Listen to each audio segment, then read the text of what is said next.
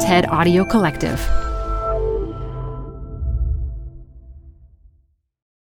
This episode is brought to you by Progressive Insurance. What if comparing car insurance rates was as easy as putting on your favorite podcast? With Progressive, it is. Just visit the Progressive website to quote with all the coverages you want. You'll see Progressive's direct rate, then their tool will provide options from other companies so you can compare. All you need to do is choose the rate and coverage you like. Quote today at Progressive.com to join the over 28 million drivers who trust Progressive. Progressive Casualty Insurance Company and Affiliates. Comparison rates not available in all states or situations. Prices vary based on how you buy. Hi, I'm Debbie Millman. Canva is great for designing visual content for work, no matter what industry or department you work in. Nail your next presentation with Canva Presentations. Start with a professionally designed template and use it as a springboard for your design. It's a serious time saver. Time to present but can't be there in person? Enter Canva Talking Presentations. Record yourself presenting and add your talking head to your slides so your audience can watch your perfected presentation anywhere, anytime. Start designing today at canva.com. Designed for work. It's not women's fault that they are systematically denied opportunities. And I think it's incredibly dangerous for us to give women the message that if they only did something differently, if they only wore a softer sweater, if they only spoke with a smile, if they only did this, if they only did that, then the doors would open. From the TED Audio Collective, this is Design Matters with Debbie Millman. For 18 years, Debbie Millman has been talking with designers and other creative people about what they do, how they got to be who they are, and what they're thinking about and working on. On this episode, Jessica Nordell talks about how implicit biases shape our world in negative ways. We need to solve the problem of the expression of bias. That's where the work needs to be done.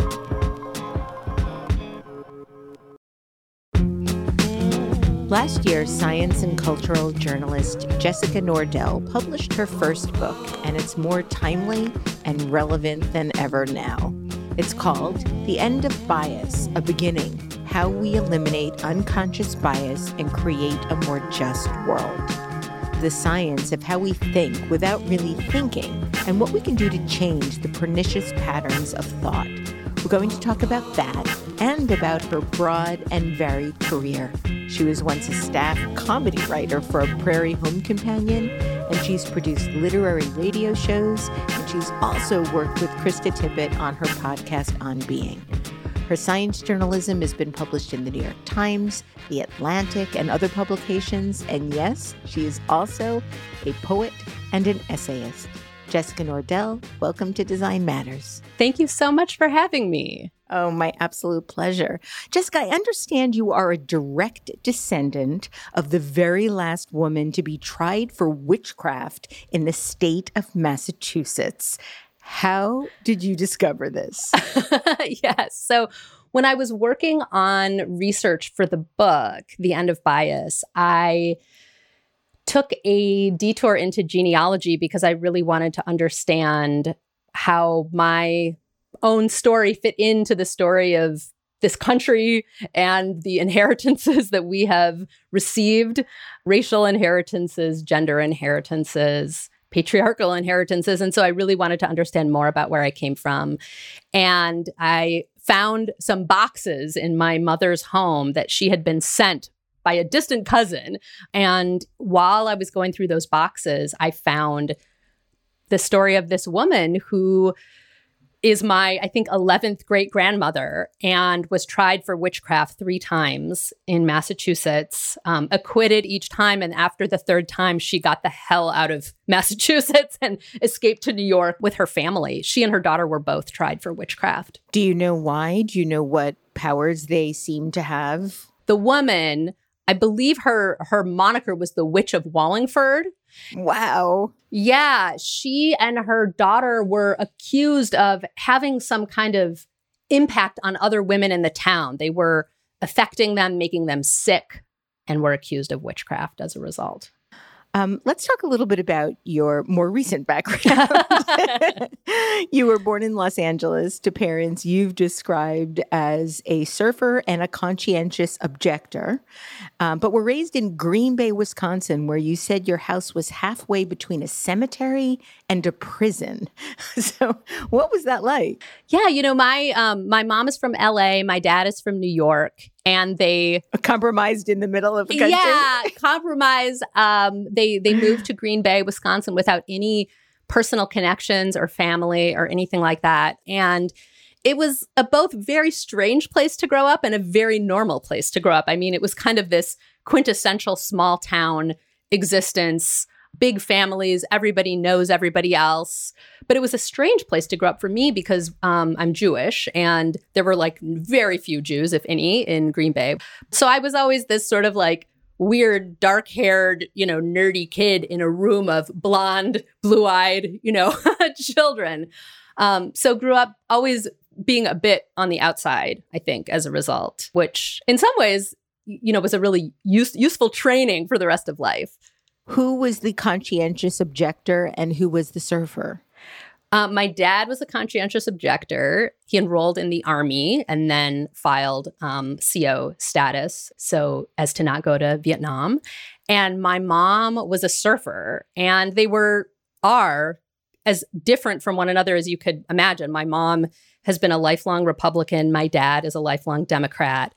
My mom is probably the only college student who voted for Richard Nixon in the country. Wow. And my dad was this, sort of bleeding heart liberal. And so I grew up in a family of people who disagreed a lot about everything, politically and otherwise. It seems like you might have taken after your dad in terms of being a conscientious objector. I understand while you were a student at Washington Middle School, you organized an all-school sit-in to protest a policy that gave students only 15 minutes for lunch. So I have two questions. How was having a 15-minute lunch period even possible? And how did you rally the entire school to sit in this way? I'm so impressed with your research, Debbie. So this was in 8th grade. I went to a middle school called Washington Middle School, which was in Green Bay. And I think as an attempt to kind of control a fairly unruly student body, everyone had to put their head on the lunch table and be completely silent for a period of time before we were allowed to get up and get into the hot lunch line or start eating our lunch. Well, you can imagine there were like hundreds of students in the cafeterias. And by the time everyone was quiet, we had like 15 minutes left for lunch. So I thought that this was insane and totally unjust. I pulled together a group of friends and we went from table to table and explained to these different students that we thought this was unjust. And if they agreed with us, they should sit in at the end of lunch for the amount of time that we should have had. And the administrators got very upset about this. We were sitting in and they were threatening students with detention and suspension. And eventually the students kind of filed out. But I was the last person standing and got in-school suspension for a week as a result. But we did get the policy changed. Brava.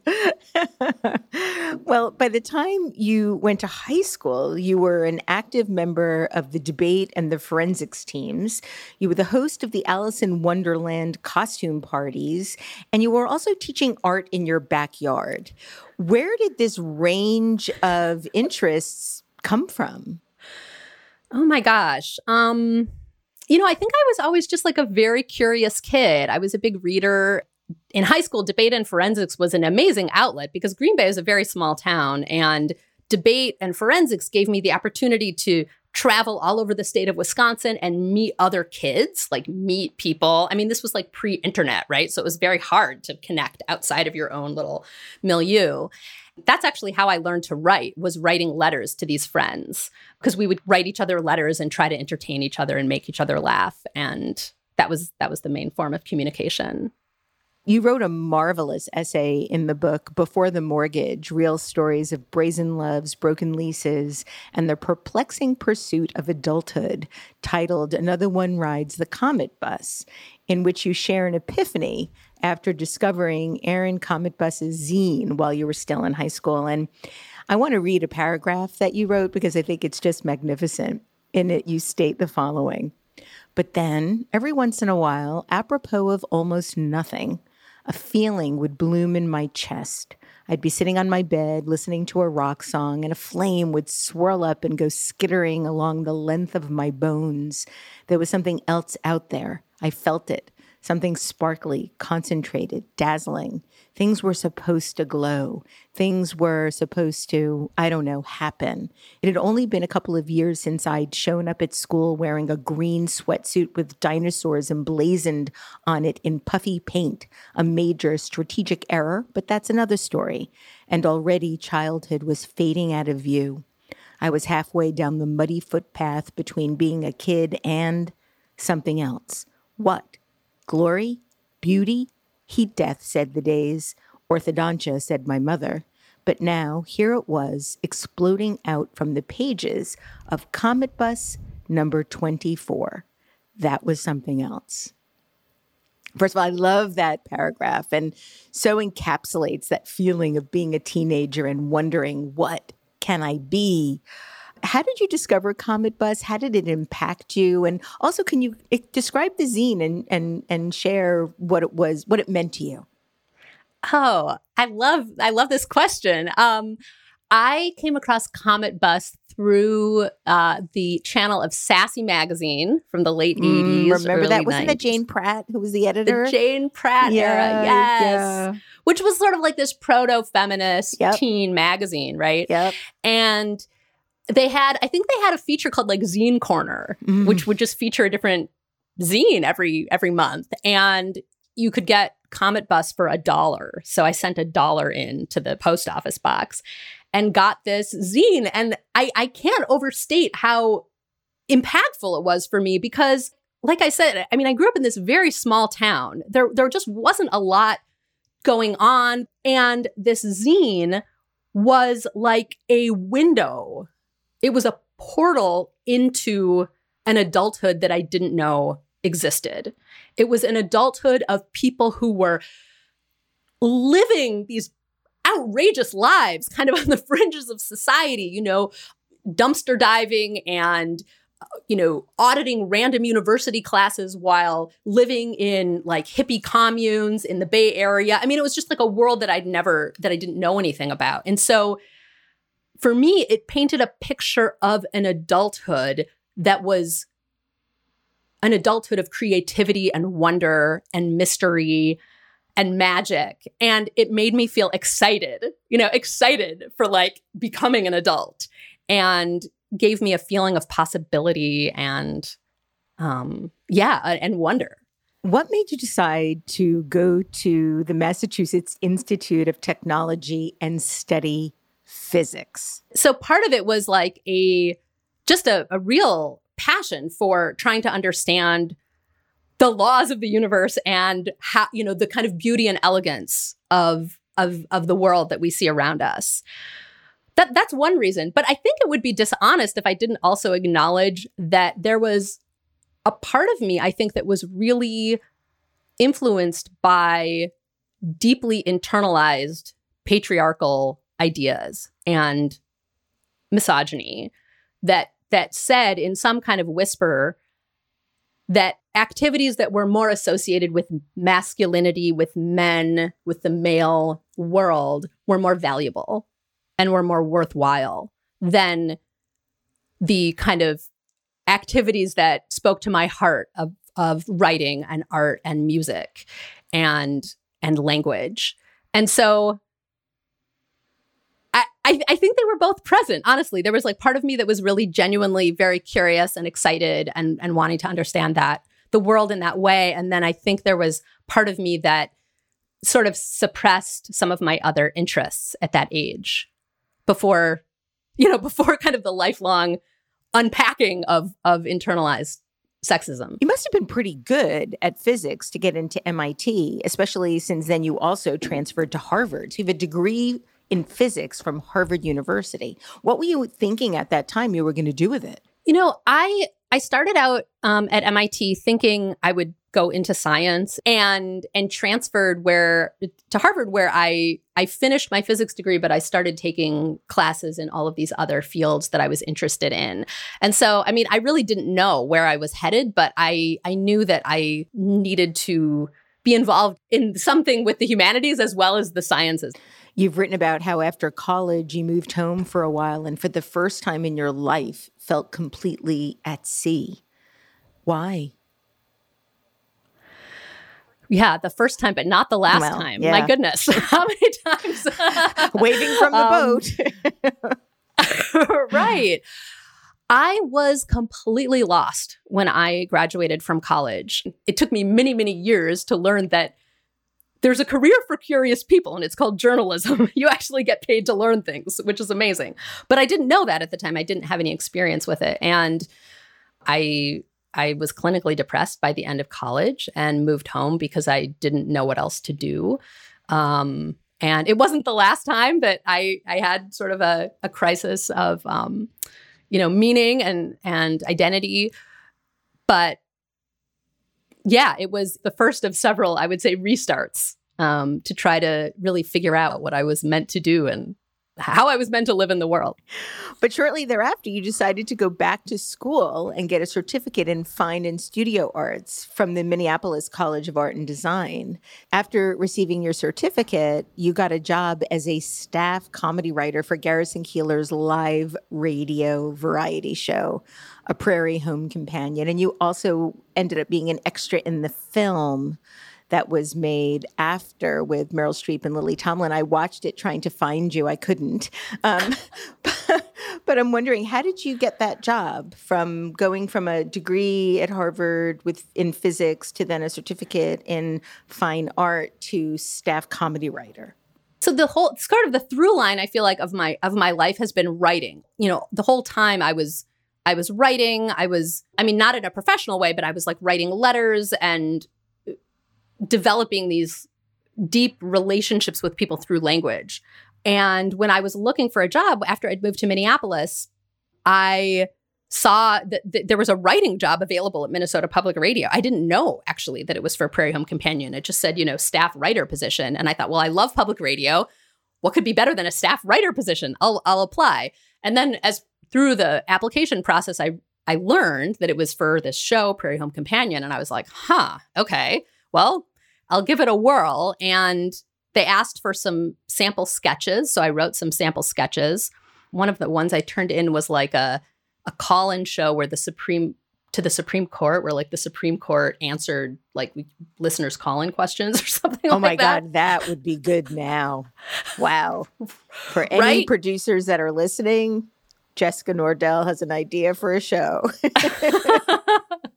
Yeah. And then one thing led to another and I got hired. So it was kind of my first real job that paid a salary. I remember the first thing I did with my first paycheck was purchase a mattress. So I was no longer sleeping on a futon. That's always a nice rite of passage. Absolutely. While you were there, you co-created and produced the 5-part interview series, Literary Friendships, featuring writer pairs, including Michael Chabon and Eilette Waldman, Michael Cunningham, Marie Howe, Robert Bly, and Donald Hall, among many others. And for that work, you won a Gracie Award for Outstanding National Magazine Program. Congratulations. That's a hard award to win. Thank you. And after 2 years, you left and joined the great Krista Tippett as an associate producer for her Peabody Award-winning show, Speaking of Faith, which is now on Being. What did you do with Krista? I was an associate producer, so I researched guests and helped put together interview questions, helped with editing sessions. It was a pretty small crew there. I think at that point, the show was still part of Minnesota Public Radio. And I think there were maybe 5 or 6 people on staff. So it was kind of all hands on deck. And it was a great experience. This next part of your life really excited me. You decided to go back to school to obtain an MFA in poetry from the University of Wisconsin-Madison, where you were the Martha Meyer Rank Distinguished Poetry Fellow and received an award in the Alana Carmel Writing Program. Now, after studying physics and working in comedy in public radio, what made you decide to choose poetry?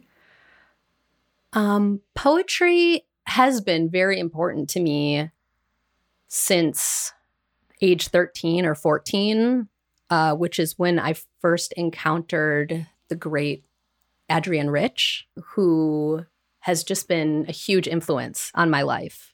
Maybe there's something special about age 13 or 14 when kind of like the portals open and everything comes in. That was the time when I experienced Comet Bus and kind of got exposed to a lot of the world. And it was a moment when her book, Atlas of a Difficult World, had just come out. And I happened to read a couple of her poems in a magazine and was just completely entranced. I heard about these incredible MFA programs where you like get paid to spend a couple of years working on poetry and reading it and writing it, and it sounded incredible. So that's what I did next.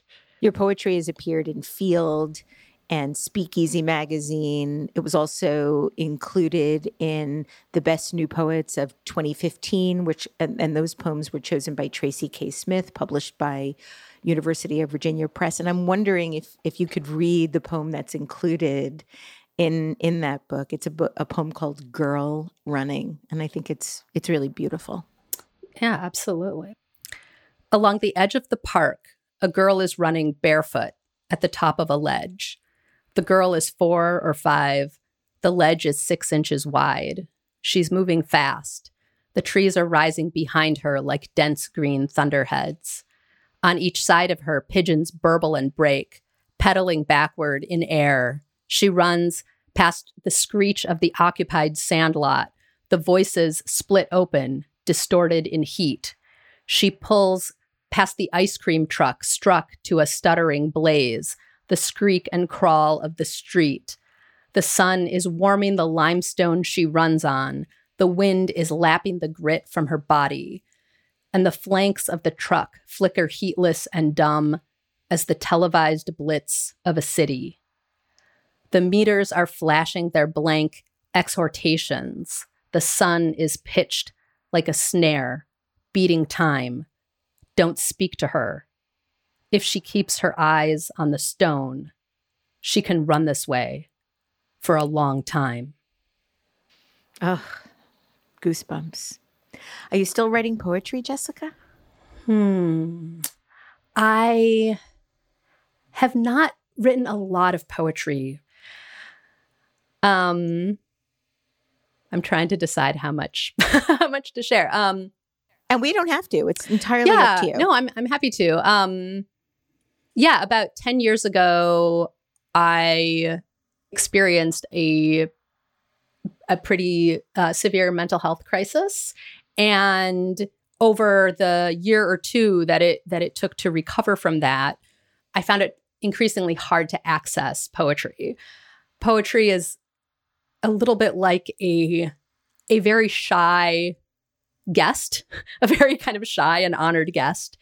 And I feel like one has to kind of prepare a welcome for poetry to arrive in one's spirit and heart. And I found that very difficult to do. And so I try to bring poetry into all the writing that I do now. And I am working on kind of opening those gates again. Good. I could feel the poetry in your writing. And I want to talk to you about the writing that you're currently doing. But it makes me happy to think that you might be writing poetry again. I've talked to Elizabeth Alexander about the sort of going back and forth between writing poetry and being a poet. You're always a poet. It's just a matter of whether or not you're writing the poetry. I think that's true. Yeah. You taught writing, you taught poetry in the Oak Hill Correctional Institution as you were transitioning to full-time writing. You also worked as a branding and business innovation consultant, which I was really surprised but also delighted by. You initially, while you were struggling to be able to work as a full-time writer, you write about how you pitched ideas to editors at national magazines and mostly got no response. Discouraged, you decided to conduct an experiment with your name. Tell us what you did. Yeah, this was probably 2005 or 2006. As you say, I was trying to kind of break into national publications, not having any luck, just having silent, sending out cold queries and just having no response at all.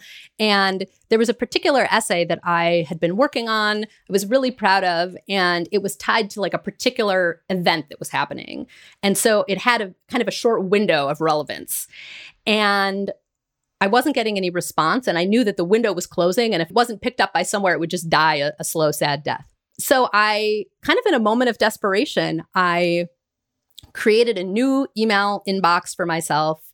I sent out the same essay using the initials JD. So I presented myself as JD Nordell instead of Jessica Nordell, and sent it to the same outlets. And that piece was accepted within a couple of hours and published. And it started my career, really, as a journalist. It was the first time my work was kind of brought to a larger audience. And I had a dilemma, like, do I continue to use this pseudonym?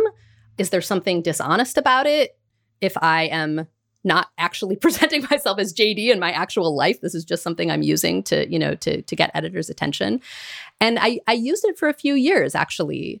And then eventually I just couldn't do it anymore. It didn't feel authentic to who I was. And so I thought, well, I'll just submit as Jessica. And if I go back to hearing nothing, then so be it. But that was sort of the first big moment of true confrontation with gender bias in a very undeniable way. You say that essay started your career. What essay was that? That was an essay about, actually circling back earlier, it was an essay about appearing as an extra in the Prairie Home Companion movie. Okay. Yes, I read that piece. That was a great piece. Really terrific piece. Since then, your essays have appeared in the New York Times, in Slate, Salon, many other prestigious publications. And you've written how that experience gave you the sort of firsthand opportunity to see how bias and its flip side, advantage, are dynamic and penetrating forces, transforming their recipients from the inside just as they strike from the outside. Those are your words. And as a white woman, you've been writing about bias for close to 15 years. What motivated you to dedicate yourself to this topic? I think, the door was cracked open for me by the experience we just talked about, as well as my experience in the workplace, my experiences as a woman in the workplace. I worked in the marketing and branding field for a while as I was, making my circuitous way as a writer. And some of the experiences I had were so infuriating, but also felt paralyzing. Like I didn't know how to get out of this box in which I felt that my work was undervalued compared to my male colleagues. I remember having a particular experience where I worked on a project for a particular client, and the sales at this particular event were like 30 times as great after I worked on this project as they had been before. And the response that I got from leadership was like, oh, well, you just got lucky. It's because you happen to know this sector really well. So there was this message I was getting that like your success is because you're lucky, not because you're skilled.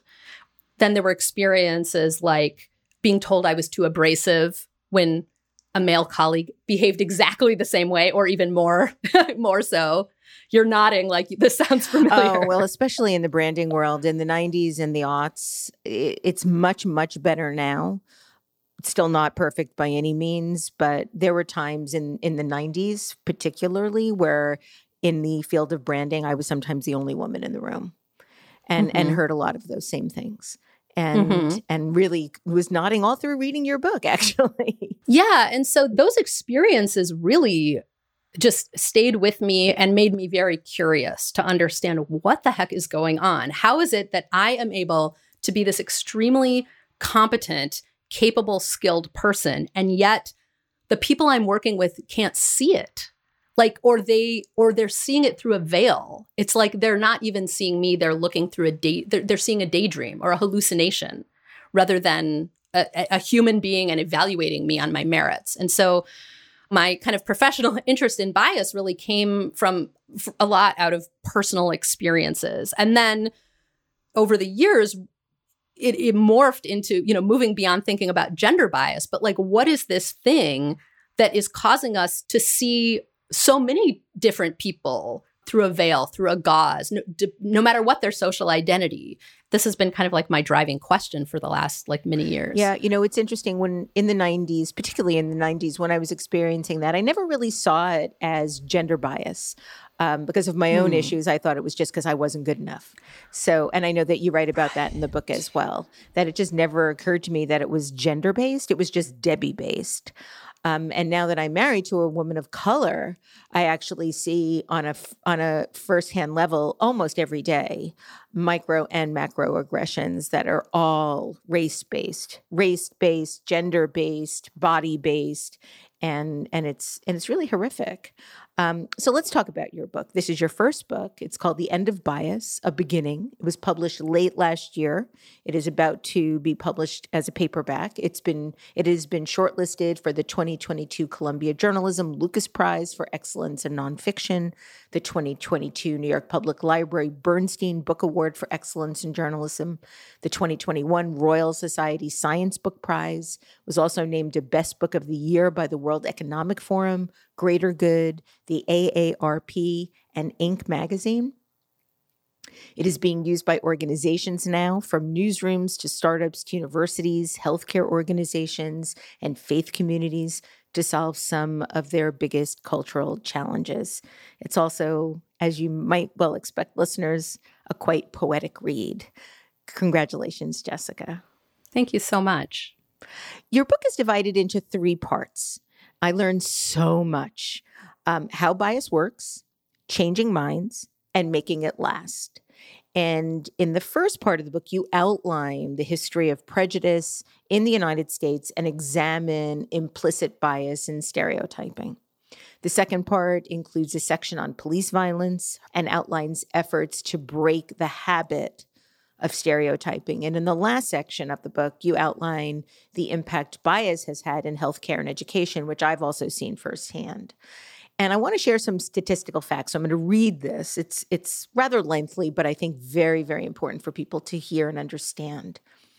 If you're a prospective graduate student with a name that sounds Indian, Chinese, Latino, Black, or female, you're less likely to hear back from faculty members than if your name is Brad Anderson. If you're a same-sex couple, you're more likely to be denied a home loan than a heterosexual couple. If you're a white job applicant with a criminal record, one study found you're more likely to get a call back than if you are a Black job applicant with a criminal record. If you're Latino or Black, you're less likely to receive opioids for pain than a white patient. If you're an obese child, your teacher is more likely to doubt your academic ability than if you're slim. If your hobbies and activities suggest you grew up rich, you're more likely to be called back by a law firm than if they imply a poor childhood, unless you're a woman, in which case you'll be seen as less committed than a wealthy man. If you're a Black student, you're more likely to be seen as a troublemaker than a white student behaving the same way. If you're a light-skinned basketball player, announcers will be more likely to comment on your mind. If you're dark-skinned, your body. If you're a woman, your medical symptoms will be taken less seriously. If you're a woman seeking a job in a lab, you will be seen as less competent and deserving of a lower salary than a man with an identical resume. Pursuing an academic fellowship, one study found you must be 2.5 times as productive as a man to be rated equally competent. Just need to let that sit there for a moment.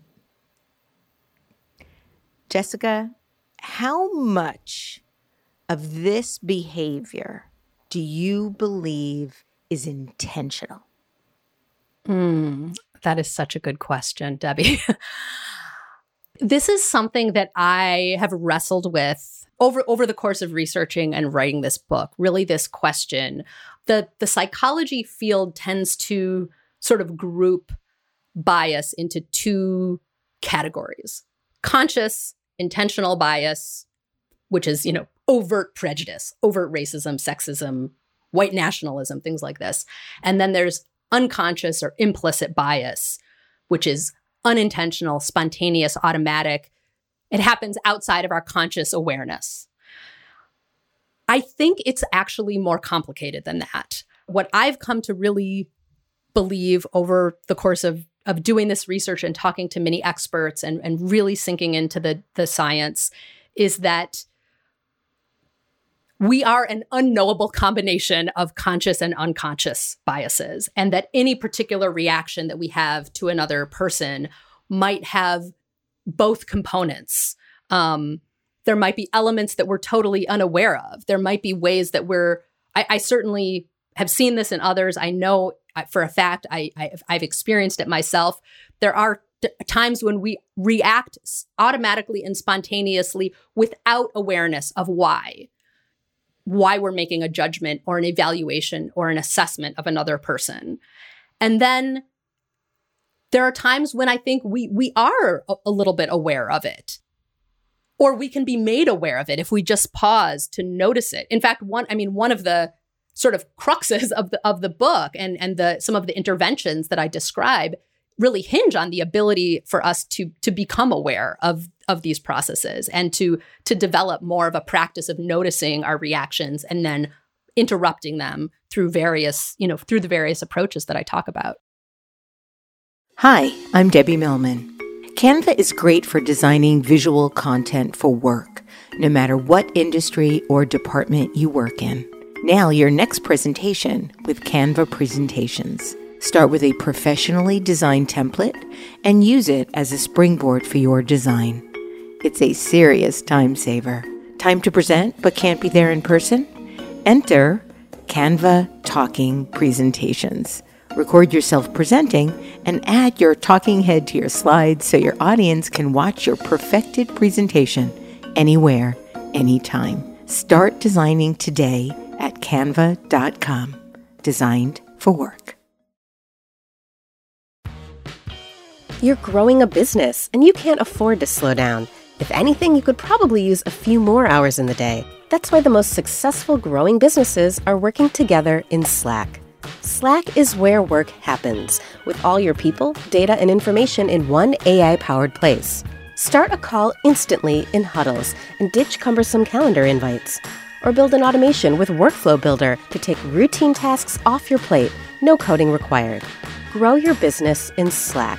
Visit slack.com to get started.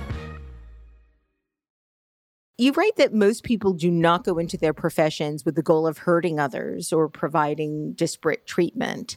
But those who intend and value fairness, it is still possible to act in discriminatory ways. And that contradiction between values of fairness and the reality of real-world discrimination has come to be called unconscious bias or implicit bias, or sometimes unintentional or unexamined bias. And I don't really like those two. I feel like it takes people off the hook. But ultimately, it describes the behavior of people who think they're acting one way, but in fact act in another.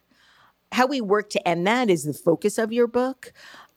But did you go into the process of writing this book with the idea that it would be possible to end bias? Because I feel very hopeless right now, even reading your book, which I think is marvelous. And I want everybody in the entire universe to read it because it is so helpful and so enlightening.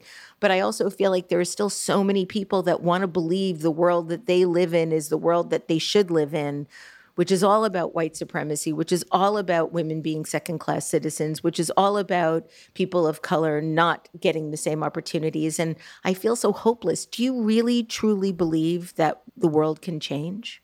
I went into this project wanting to find out whether it was possible to change, because unconscious or, unintentional bias, implicit bias, it seems so confounding, because how can we possibly address something if we're not even fully aware of what's going on? And is it possible to even motivate people to want to put in the effort? Yes. Because it is work to actually interrupt this. And so that was my question. Like, is it possible? And my project was looking at the data, looking at the research, trying to find examples of approaches that had actually measurably changed people's behavior. And so, I mean, it was like an empirical question for me. I was like, I don't know the answer. And through the process of researching and writing this book, I found many examples of approaches that did change people's behavior.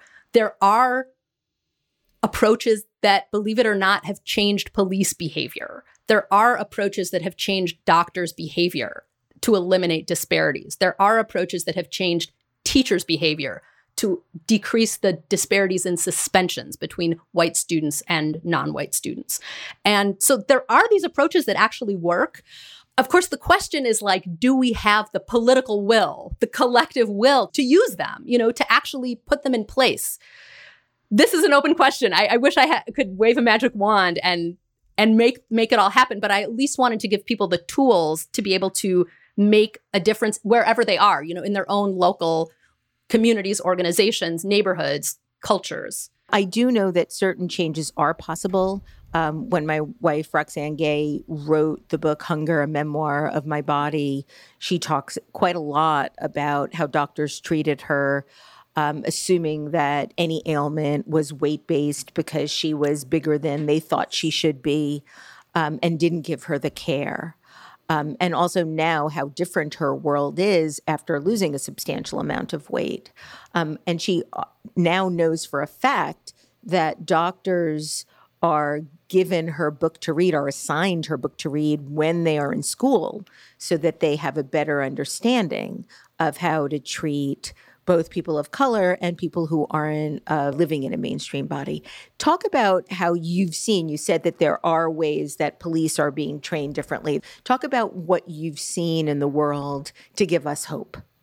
There are sort of approaches that try to tackle bias head on, and then there are approaches that sort of use indirect methods to change people's behavior. So I'll give you an example from healthcare. There is a group of doctors at Johns Hopkins Hospital that were really concerned with blood clot prevention. And blood clots are really dangerous. If you get a blood clot, it can be catastrophic or even fatal. And they found that patients were not getting appropriate blood clot prevention when they were being admitted to the hospital. And so they developed a computerized checklist that took doctors through a series of systematic questions for every patient to determine whether they should receive blood clot prevention or not. Interestingly, this wasn't actually intended to reduce disparities at all. They were just trying to kind of improve blood clot prevention for everybody. But later, when they went back and analyzed the data, they found that it had eliminated the disparities between the prevention that men and women were getting. So before this intervention, women were receiving significantly lower rates of appropriate treatment. After this computerized checklist that really required doctors to use kind of objective standard criteria to make a decision, that disparity was eliminated. Another doctor example that I found really fascinating was when you talk about how ovarian cancer has always been considered this sort of silent killer, when in fact there are a lot of things that point to that potentially being what somebody is suffering from that women have been talking about for decades, and that's all but been ignored. Can you talk a little bit about that? The history of medicine is unfortunately very much also the history of women's symptoms being ignored, women's pain being under treated, women's sort of narration of their own lives, their own experiences being devalued and ignored and sidelined. And in the case of ovarian cancer, it was for many years thought like to be a silent killer that had no symptoms, no obvious symptoms. Well, it turned out women had been complaining of things like constipation and bloating for years. And these are now seen as actually symptoms of ovarian cancer, but they were just dismissed as being irrelevant. And so, it's just, one of many examples of ways that women have not been taken seriously, that their reports of their own lives and their own experiences have not been taken seriously by the medical profession. Since the murder of George Floyd, there's been quite a lot of, I want to say, virtue signaling in the workplace with diversity training. And you outline how diversity training is now a multi-billion-dollar a year industry and how nearly every Fortune 500 company uses some form of it. You detail how the training has expanded to include unconscious bias training, which is now de rigueur at organizations across business, law, government, and have given rise to a cottage industry of trainers, speakers, and consultants. But you state that DEI workshops and anti-racist training can often make bias even worse. How so? Well, I don't know if I would say it can often make it worse. I guess what I would say is that the challenge with these trainings is that they're often not evaluated. So you could imagine, a comparison would be developing a medicine and distributing it in a community and then not testing to see what effect it's having or whether it's actually curing the thing that it's meant to cure. The problem, I think, with a lot of trainings is that we just don't know what effect they're having. Some have been found to cause backlash. There's some work by a sociologist at Harvard and a sociologist at Tel Aviv University who looked at decades of diversity initiatives in large companies. And they found, for instance, that after mandatory diversity trainings, the number of women of color in management decreased. Why is that? How is that possible? The hypothesis that the researchers suggest is that when managers feel like their autonomy is being taken away, that they're being forced to do something that they don't choose, it causes backlash. And it causes them to kind of do something else, sort of to protest and regain their autonomy. That's kind of the psychological explanation that these researchers give. So I think the important thing is to figure out, well, what are the actual goals? Like, what are we really trying to do? Are we trying to create more psychological safety in the workplace for everyone? If so, how do we measure that? And then how can we determine whether this training or intervention or year-long program is actually getting us closer to that goal? Or is this just, a legal liability checkbox that's not actually having any kind of meaningful effect? I think that's the really important question we need to answer. Yeah, I was really struck by one respondent who simply stated that he was never going to have a meeting alone with a woman again because he was so afraid of getting in trouble. It's like, dude, just don't say the wrong things. Don't do the wrong things. Right. And that was really depressing. You also found in one series of studies that lean-in type messages lead people to think workplace gender inequality is women's fault and that it's women's responsibility to solve. And I know that my wife, Roxanne, also says that quite a lot when people are asking her, white women in particular, what could I do different? What could I do better? And she's like, it's not my job to teach you that. And that lean-in commands are insufficient. There will never be a smile wide enough, a tone unassuming enough to outmaneuver another person's misjudgments. Given how much gender bias there is in the workplace, how do we overcome this? Do you think that there's a way for women to be allowed to be as ambitious as men or as aggressive or as bitchy or as bossy? I mean, all of these terms are seen as insulting to women, but yet commanding to men. That is one of the reasons I wrote this book, because I think it takes a change of consciousness among leaders at a company. It's not women's fault that they are systematically, denied opportunities. And I think it's incredibly dangerous for us to give women the message that if they only did something differently, if they only wore a softer sweater, if they only spoke with a smile, if they only did this, if they only did that, then the doors would open. Because the goalposts change and shift, and it's an insane tightrope to ask women to walk. Be feminine, but not too feminine. Be assertive, but not too assertive. Like, there's no way to solve that problem. It's interesting, when I was first talking about writing this book, some of the advice I got from people in the publishing industry was to focus the book on things that women and people of color could do to overcome the biases that were being expressed toward them. And I just feel strongly that that is not the problem we need to solve. We need to solve the problem of the expression of bias. And that's where the work needs to be done, at the organizational level, at the leadership level, at the individual level, rather than put the burden on the people who are being most affected. One of the centerpieces of your book is the creation of a computer workplace simulation that you called NormCorp. And you worked with the computer science professor, Kenny Joseph, and designed a simulation to quantify gender bias in the workplace. And this gave you ample real-world data upon which to draw. Can you talk a little bit about your methodology and the study and the outcomes? Yeah. While I was working on this project, I had this kind of burning question, which was, how much do all of these daily experiences add up? Because if you look at the research about bias, it tends to focus on like a snapshot, a moment in time, like a moment that a resume is being evaluated, a moment a doctor is encountering a patient and making a diagnosis. And the truth is, like, bias doesn't just happen once or twice, it happens continuously. I mean, as you've described with, experiencing life alongside Roxanne, like you're seeing this daily accumulation of microaggressions and biases.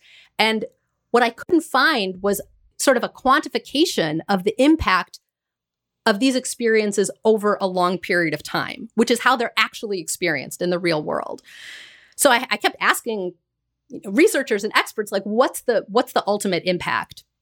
And no one really had an answer. And so I approached a computer scientist about collaborating with me to create a computer simulation called an agent-based model, where you create these sort of individual agents who interact with one another over time according to really simple rules. And then you watch what happens in the simulation. And what we did was we created a virtual workplace called NormCorp, which is a very simple workplace where very little happens, actually. People just do projects, then they get evaluated. The projects succeed or fail, they get evaluated, and then their score goes up or down, and that determines how likely they are to be promoted. And then every so often, promotions happen and the top scorers get promoted to the next level. So it's a very simplified, kind of abstract workplace. And then we introduced 5 or 6 patterns of gender bias that are really well documented, that women experience all the time. Things like having their work devalued compared to a man's work, being more penalized for failing or for screwing up than a similar man, getting less credit when they work on a mixed gender team, things like this, or being penalized for seeming too aggressive or too assertive, not communal enough. And so we introduced those biases with a very small amount, just 3%. We just introduced a 3% bias in how women were evaluated in this simulation. And what we found after we ran the simulation over many, many cycles was that in this hierarchical workplace, NormCorp has 8 levels of hierarchy. What we found was that after we ran the simulation, we ended up with a workplace where the top level was 87% men. And that was only with a 3% difference. But when it happened over and over and over with enough frequency, it accumulated into a really significant disparity. You ran the simulation over 20 promotion cycles. Did you always have the same results? Yeah, so we ended up running the simulation over 20 cycles, and then we did, I think, 100 different iterations of the simulation and took an average of what happened over 100 different simulations. And we found that on average, it was about 87% men at the top level. One of the wonderful things that I learned in your book about this sort of notion of the way in which we learn, you refer to ants as an example. And you say, ants interact according to some simple rules. They react to chemical scents, such as those of other ants, larvae, and food. They leave behind their own scents. They also react to sound. Over time, these behaviors compound and allow ant colonies to solve difficult problems like finding the best foraging route to and from food, avoiding traffic jams. As they react to one another's chemical traces while foraging, for instance, they spontaneously form a highway system, a central inbound lane going from food source to the nest, flanked by 2 outbound lanes from the nest to the food source. These ants are not directed by an ant overlord. They are merely engaging with one another according to basic rules. And so we are behaving in exactly the same way the ants are. Yeah, I mean, the ant example might seem a little out of place, but I think, ant colonies are a complex system. So a complex system is a system where you have many individuals interacting with one another over a long period of time. And the result is maybe unexpected or large or different from what you might imagine if you only look at the individual interactions. You can have lots of micro interactions and behaviors that, if they're practiced over long enough, can have massive results. I mean, if you think about weathering in the case of race and health, there's this idea that it's the accumulated stressors of racism that contribute to the massive health disparities between African Americans and white people in this country, for instance. It's not one thing. It's the accumulation and the repetition over time that gives rise to this system that we see. When we first started talking about your book, I outlined all of those instances of bias.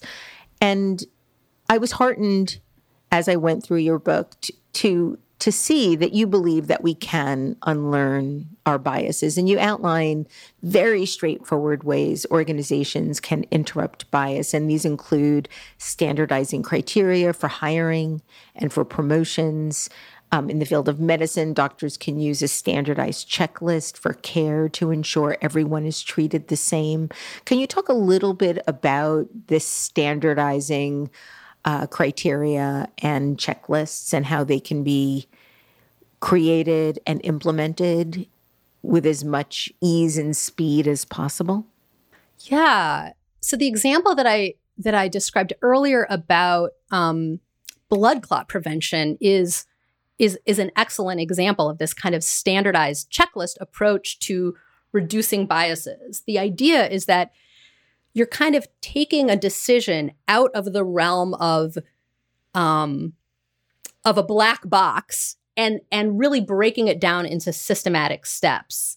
And this approach can be used in lots of different areas. I mean, one way that it can be used in the workplace, for instance, is in like an interview context. So say an organization is interviewing people for a job. This is an area that's like ripe for bias, because if I go into an interview with you and I'm just kind of winging it, I might ask you questions based on some perceived similarities we have. I might give you give you the benefit of the doubt in certain cases. I might ask you softball questions because of some kind of affinity I feel. There's a concept that I find really useful called homophily, which means literally love of the same. And it describes the way that we sometimes gravitate toward people who remind us of ourselves. This happens in the workplace all the time. Anytime you hear someone say, oh, we hired that person because they were a culture fit, that's homophily, right? That's like we hired them because they were like us. And so a way to interrupt this in an interview setting in a workplace is by developing a set of standardized questions ahead of time. And so every person who's interviewed gets asked the exact same set of 12 questions or 5 questions. And that way you can start to compare apples to apples instead of just sort of letting interviewers run wild with whatever biases might be informing the questions and the conversation they're having with people. I've also read about ways that people are looking at the first screen of resumes without names or locations and just qualifications. And that seems to be a way to avoid some of that, oh, that person doesn't look like me, or that person doesn't have the homophily that we can sometimes veer to. Right. So the Hubble, so if you're an astronomer, in order to get time on the Hubble Space Telescope, you have to submit an application. And the committee has started to remove identifiers from the application of astronomers to use the Hubble Space Telescope. And an analysis of more than 15,000 applicants over 16 years found that before they removed the identifiers from the applications, men's proposals were accepted at a higher rate than women's.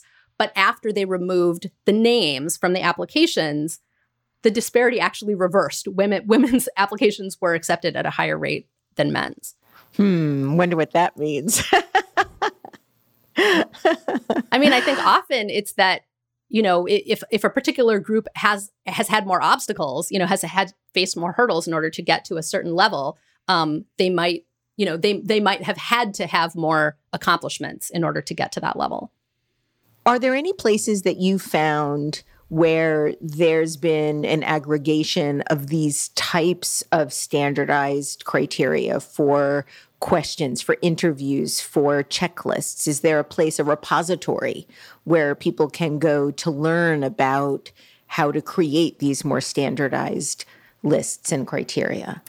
That's an amazing idea, Debbie. Like, we should make that. I don't know of of sort of like a specific sort of toolkit as you're describing that's specifically around standardization. I'm actually I'm partnering with a researcher right now to look at checklist approaches in medicine and try to reanalyze studies to see if this pattern is holding true with lots of different studies, whether checklists are actually eliminating gender and racial disparities across different medical studies. So we'll hopefully know more soon. I do think that this type of systemic change is going to require that individuals think that they could make a difference, that they can look at their unconscious bias or their bias and begin to take steps to make changes. And that needs to be something that has to be very conscious. For those that are listening to the show today, what would be one or two things that you think that anybody could do on an individual basis to confront or become more aware of their unconscious bias and make small or large changes to begin to behave differently in the world? I think the very first step is to begin practicing noticing the assumptions and predictions that come up in one's own mind when encountering another person, particularly a person across some kind of social difference. And it sounds really easy, like, oh, just notice what's happening. It's really hard. It takes a lot of practice because it's a habit. It's something we've been so conditioned to do. So developing the muscle of first noticing what is coming to mind when I encounter this person. What am I expecting from this person? What am I predicting?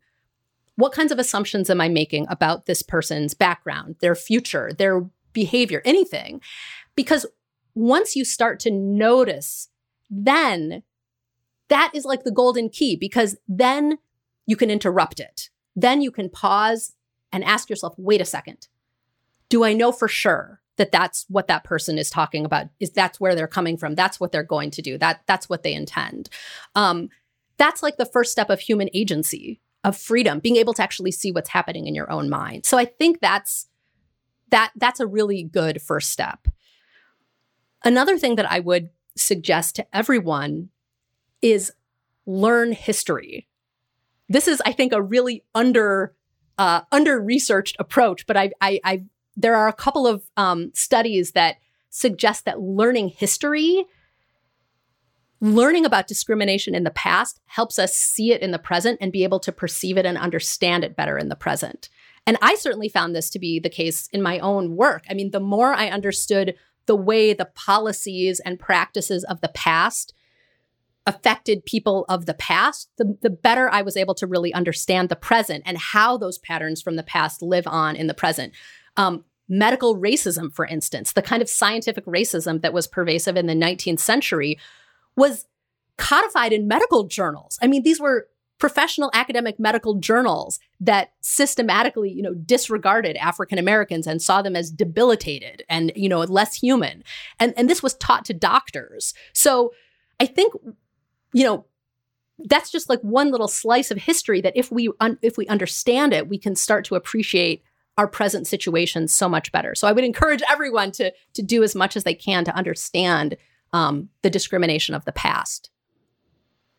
You've said you've come to see bias as a kind of soul violence. an attack not just on the material conditions of one's life, but an assault on one's sense of self. How do you feel you were changed over the course of your research and writing this book? It was a transformative experience for me. It forced me to see how deeply I'd been conditioned by false beliefs about every group in our society: women, African American people, people of different religions and ages. And, one of the things I did over the course of researching the book was try to find out where these ideas came from originally. Like, where did patriarchy come from? Where did racism come from? One of the things that changed me the most was understanding the way these ideas were developed at specific moments in human history. They're not like ideas that have been with us forever. They're not natural. They're not supernatural. They're not, inevitable. They're human. No, they're constructs. Yeah. They are constructs. They're human inventions. And for me, really seeing the way that these are human inventions kind of loosened their grip on me. I began to see them as human creations, like the automobile. This is not, something that was just dropped from the heavens. It was something that humans built. And so yeah, they're just bad ideas. They're lies. They're lies. And so not just understanding that, but grasping that in the sense that Claudia Rankine talks about the difference between understanding that how the bigotry of the past affects us and grasping it, really grasping that, I think was transformative in that the grip of those ideas began to loosen more and more. You stated that when you began The End of Bias, you thought you were writing a work of science, but as you worked on it, the original plan dissolved. And I'm wondering if you can talk about how and in what way that happened. I began the project thinking, like most of us do, I think, I'm probably a little less biased than everyone else. I'm probably a little more objective than everybody else. I thought if I can just find the best interventions, the best approaches, the best science, and synthesize that and share that in the most engaging way possible, then I can just kind of deliver this tool. What I found very quickly when I began the project was that every bias that I saw out in the world was living inside me, and that I couldn't write a book with authenticity and sincerity if I didn't address it in me also. So it became this kind of like dual project of research and reporting and writing, and also like deep internal work and struggle and questioning and making mistakes and screwing up and trying to repair over and over. Well, thank you for doing that work, because I know that initially there was someone that very early on in your writing suggested that your work was paternalistic. And I know that was something that hurt you, but then it gave you the opportunity to look inward. How did that change your approach? When my own work was described that way by people that I respected, I responded, I think, the way a lot of us do when we're sort of called out on something that we haven't seen in ourselves. I got really defensive. I got angry. I did a lot of justifying. I realized that was a grief reaction. Anger, denial, bargaining. That was grief. And yeah. I think under profound anger is always grief. Yes. And I think I was grieving some kind of lost innocence. I thought that I was one kind of person. And what I found was that there were sort of ugly sides of my own, mind and heart that I hadn't seen before. But I came to see that as a huge gift, because it allowed me the opportunity to see things I hadn't seen about my own thinking, the racism that I had internalized from our culture, the sexism I had internalized from our culture. And I think it's only when we see those things that we actually have the opportunity to start to shift and change. So it was a huge gift to me ultimately.